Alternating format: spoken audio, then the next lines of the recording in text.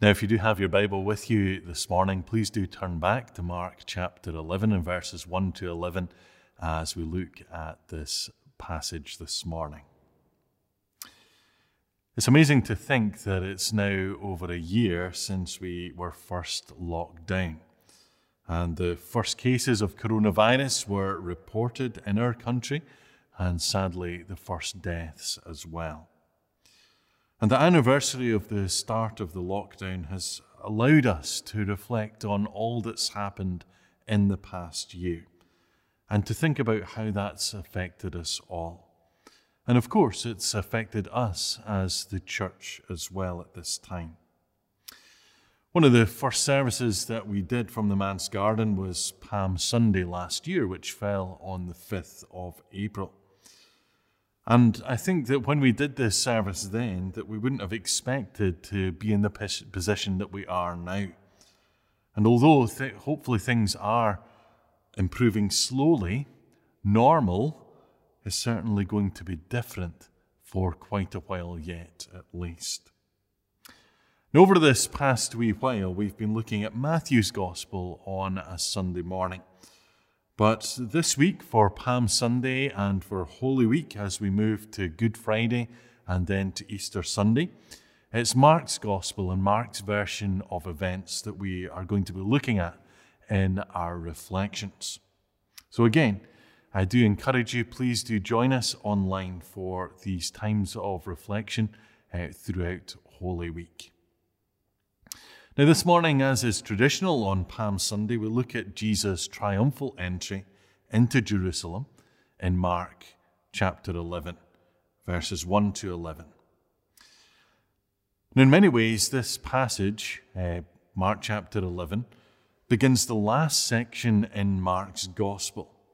And it's quite something, if you think about it, to think that these last chapters, Mark 11 through to Mark chapter 16, cover only the last week of Jesus' life, which shows that this part of the gospel and this week in Jesus' life must be really significant.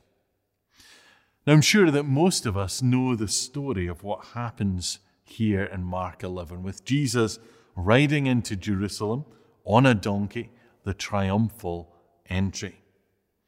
But what I want you to notice, particularly this morning, is the change that this brings in terms of what's gone on before in Jesus' ministry. You see, remember, Jesus begins his ministry. He is in the synagogue in Galilee, and he uses those words from Isaiah saying that he is the one who has been promised, and he effectively begins his ministry. And from that point on, he teaches, he does miracles, he heals the sick, he delivers people from evil spirits. But remember how often, when Jesus healed someone, that Jesus would tell the person who's been healed not to tell anyone other than the priest to declare themselves clean, but not to spread the word about what Jesus has been doing. And so what you actually see in the Gospels is Jesus often going out of his way to avoid unnecessary publicity. And often after a time of ministry, after people had been healed and there was significant teaching and the people were amazed at his teaching, what did Jesus do? He didn't continue that ministry in the same place. Often he went off to a solitary place with his disciples to pray. And so what I want you to see is that in his ministry, Jesus seems determined not to stir up the crowd and not to heighten expectation. And from what we see with the 12 disciples, there seems to be good reason for that. Because, of course, there's a lot of misunderstanding as to who Jesus is and what kind of kingdom Jesus is bringing in. Indeed, even in the previous chapter, in Mark chapter 10, we see two of the disciples, two of the inner circle, if you want to put it that way, James and John. We see them approaching Jesus and wanting to sit at Jesus' right and left in the kingdom. And when the other disciples realize that James and John have effectively stolen a march on them and tried to get places of honor, the other 10 disciples become indignant. And Jesus, to try and diffuse this situation, has to gather them all together, all 12. And Jesus says to them that if they want to become great in the kingdom, they must become servants. They're not to lord it over one another. They're to become servants and slaves.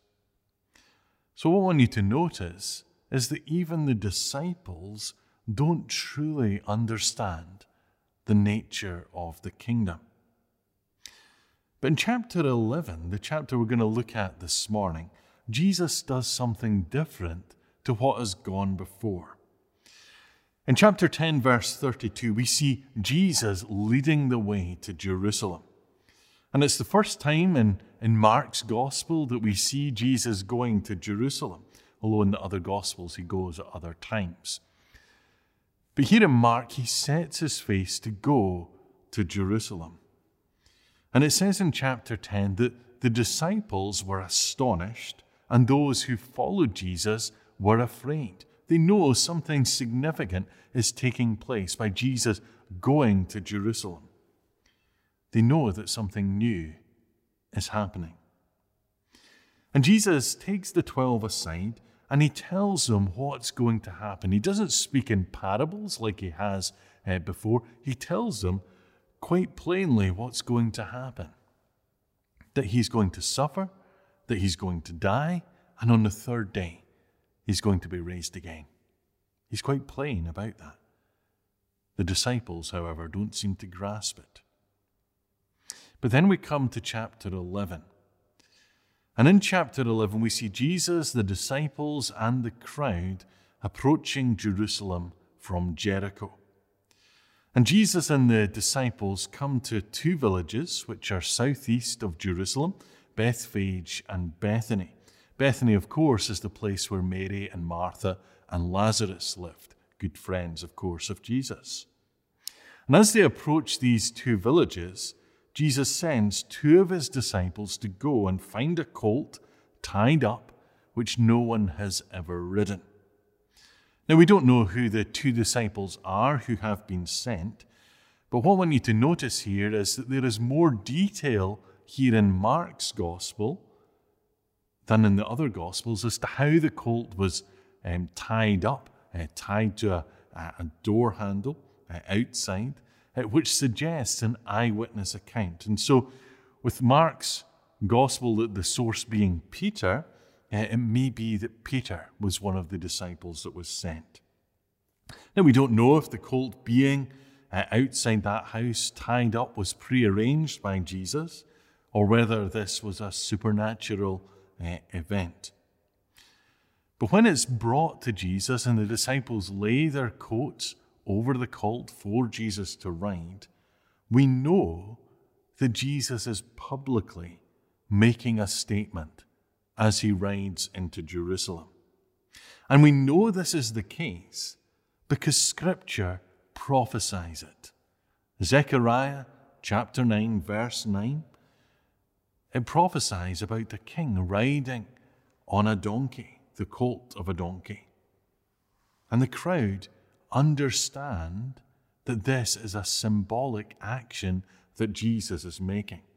And so as Jesus rides on this colt, what do the people do? They spread their cloaks on the ground, just like a red carpet would welcome royalty. They go into the fields and cut off branches, and the branches are laid on the road before Jesus. And we know from the other Gospels that they wave branches in the air. In John's Gospel, we know that some of these branches are palm branches, hence it being Palm Sunday. And some people went ahead of Jesus, and some people were behind Jesus, this huge thronging crowd. And as they are with Jesus, they shout, Hosanna, which means save, but is also an exclamation of praise. And they also shouted, "Blessed is he who comes in the name of the Lord. Blessed is the coming kingdom of our father David." Now these words are from Psalm 118, a psalm of ascent into Jerusalem as the people come into Jerusalem for the Passover feast. So what I want you to notice is that Jesus makes a deliberate action by riding into Jerusalem on this colt. And the people, they get it. They understand what Jesus riding on the colt means. You see, back in King David's day, the golden era to some extent of Israel, David's son, Solomon, rode on the king's mule to show that he was the next king. You see, riding on a horse would suggest warfare, but this is a king coming in peace, declaring he is the king. And the people shout out, recognizing Jesus as the king, probably recognizing that Jesus is the Messiah. And so from a place where Jesus is saying to people not to tell anyone, this is now a public declaration. You see, Jesus has recognized that now is the time, that the time has come for him to do what he's been called to do. And he's very aware of what's going to happen to him as he goes into Jerusalem, as we saw him tell the disciples in chapter 10. He has come to suffer. He's come to die. He's come to rise again. He's come to save. But of course, even though the crowds thought that Jesus was a king, they didn't really grasp what kind of king he truly was. They probably thought that Jesus was going to rescue the Jews from the tyranny of the Romans. We know that what Jesus had come to do was far greater than that it was to save us from our sin and to pay the price for it, to take the punishment that we deserve upon himself at the cross at Calvary. Now it's significant, therefore, isn't it, that when Jesus goes into Jerusalem, he doesn't wander around aimlessly. You see, sometimes, I don't know about you, I've not really thought about why did Jesus go into Jerusalem? Where did he go? What did he do when he was riding on this colt? It wasn't as if he rode into Jerusalem on the colt and then said to the crowds, "Look, thanks everyone, thanks for joining with us today," and that's it. He has a purpose. Where does he go? He goes to the temple. And when he goes to the temple, what does he do? He surveys the temple courts. But since it's late, he then goes back with the 12 disciples to Bethany. Now, we know from the very next passage in Mark 11 that the next day, Jesus went back to the temple and he cleared the temple courts because he wasn't happy as to what he saw. He saw that it wasn't fit for purpose, that it was a den of robbers rather than a house of prayer. Now, the temple, of course, was the center of Jewish worship. But soon it would be destroyed in AD 70. And rather, what I want you to see is Jesus is the new temple, the true temple, the one through whom we can come to God. You see, before people came to the temple, they made their sacrifices there. But because Jesus has made a sacrifice once and for all at the cross, he becomes the true temple for us. And so there is a change from the old temple, which was a shadow of things to come, to the new temple, which is Jesus, far better in every way. So today, as you look at this passage on Palm Sunday, and you see Jesus riding on that donkey, What's your reaction? Do you shout, Hosanna? Or do you turn away and sneer like the Pharisees because Jesus isn't what they wanted and they were more concerned with their own power? You see, Jesus might not be the king that they expected, but he was the king that they needed. And the same is true for us. Jesus is the king that we need. And so I want you to see this morning, behold your king, humble and riding on a donkey. Behold your king, the one who is innocent and yet flogged and suffering and condemned to die. Behold your king, crucified. Can you imagine a king dying on the cross, let alone the very Son of God? Behold your king, dead and buried. This is the King of Kings, the Lord of Lords, the Son of God, the King we need. Behold your King, risen from the dead, conquering death, bringing life and joy and hope everlasting. Is this not what we need to know at this time?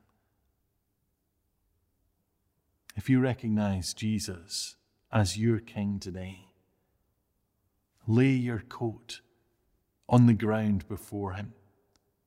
Cut the branches off the trees in the fields. Wave the palm branches in the air and shout, Hosanna. Blessed is he who comes in the name of the Lord. Recognize Jesus for who he is. Put your faith and trust in him. Bow before him and behold your King. This has been a difficult time over this last year. People have felt hopeless. People have felt in despair. Over Lent, we had a banner outside the church that said, "Try praying." And we left booklets outside the church. And we did that because we felt that during this time, people were searching, they were looking for something. We had 100 booklets. All of those booklets have gone. They've been taken. I hope as people have taken those booklets that they try praying, they try seeking after God. And as they seek after God, the God will find them. People are looking for hope at this time. In this passage today, we find hope because we see a King, the King of Kings, the Lord of Lords. We see him on a journey, and we'll follow him in that journey this week, Holy Week. We'll follow him to the cross at Calvary on Good Friday. And then next Sunday, we will celebrate once more this King, risen at the Father's right hand, giving us hope, peace, and joy. May you know the hope and peace that Jesus brings today, and may you bow the knee before him and shout, Hosanna. Shall we just join together in prayer? Let's pray. Our loving Heavenly Father, this is such a familiar passage to us today. And sometimes it's so familiar to us that we forget how important it is, what it's pointing towards. We thank you that this passage marks a change in the Gospels, a change in Jesus' ministry. Because before he was telling people to be quiet, and now he's proclaiming publicly he is the King. He is the one coming into Jerusalem as the King of Kings, the Lord of Lords, the one who is willing to lay down his life at the cross for us, that we might know forgiveness and hope and peace. Heavenly Father, in our mind's eye, we can imagine Jesus riding on that donkey. We can imagine the crowd thronging around him, shouting, Hosanna. We can see the excitement in the crowd. And Father, we ask for forgiveness for those times when we can be lukewarm in our faith, when we don't truly rejoice at what Jesus has done. Heavenly Father, May we bow before Jesus, lay our coat on the ground before him, wave palm branches in the air, and shout, Hosanna! Blessed is he who comes in the name of the Lord. May we see Jesus for who he is, and may we worship him as King of Kings, Lord of Lords. So, Heavenly Father, speak to us through your word today, we pray. In Jesus' name, amen.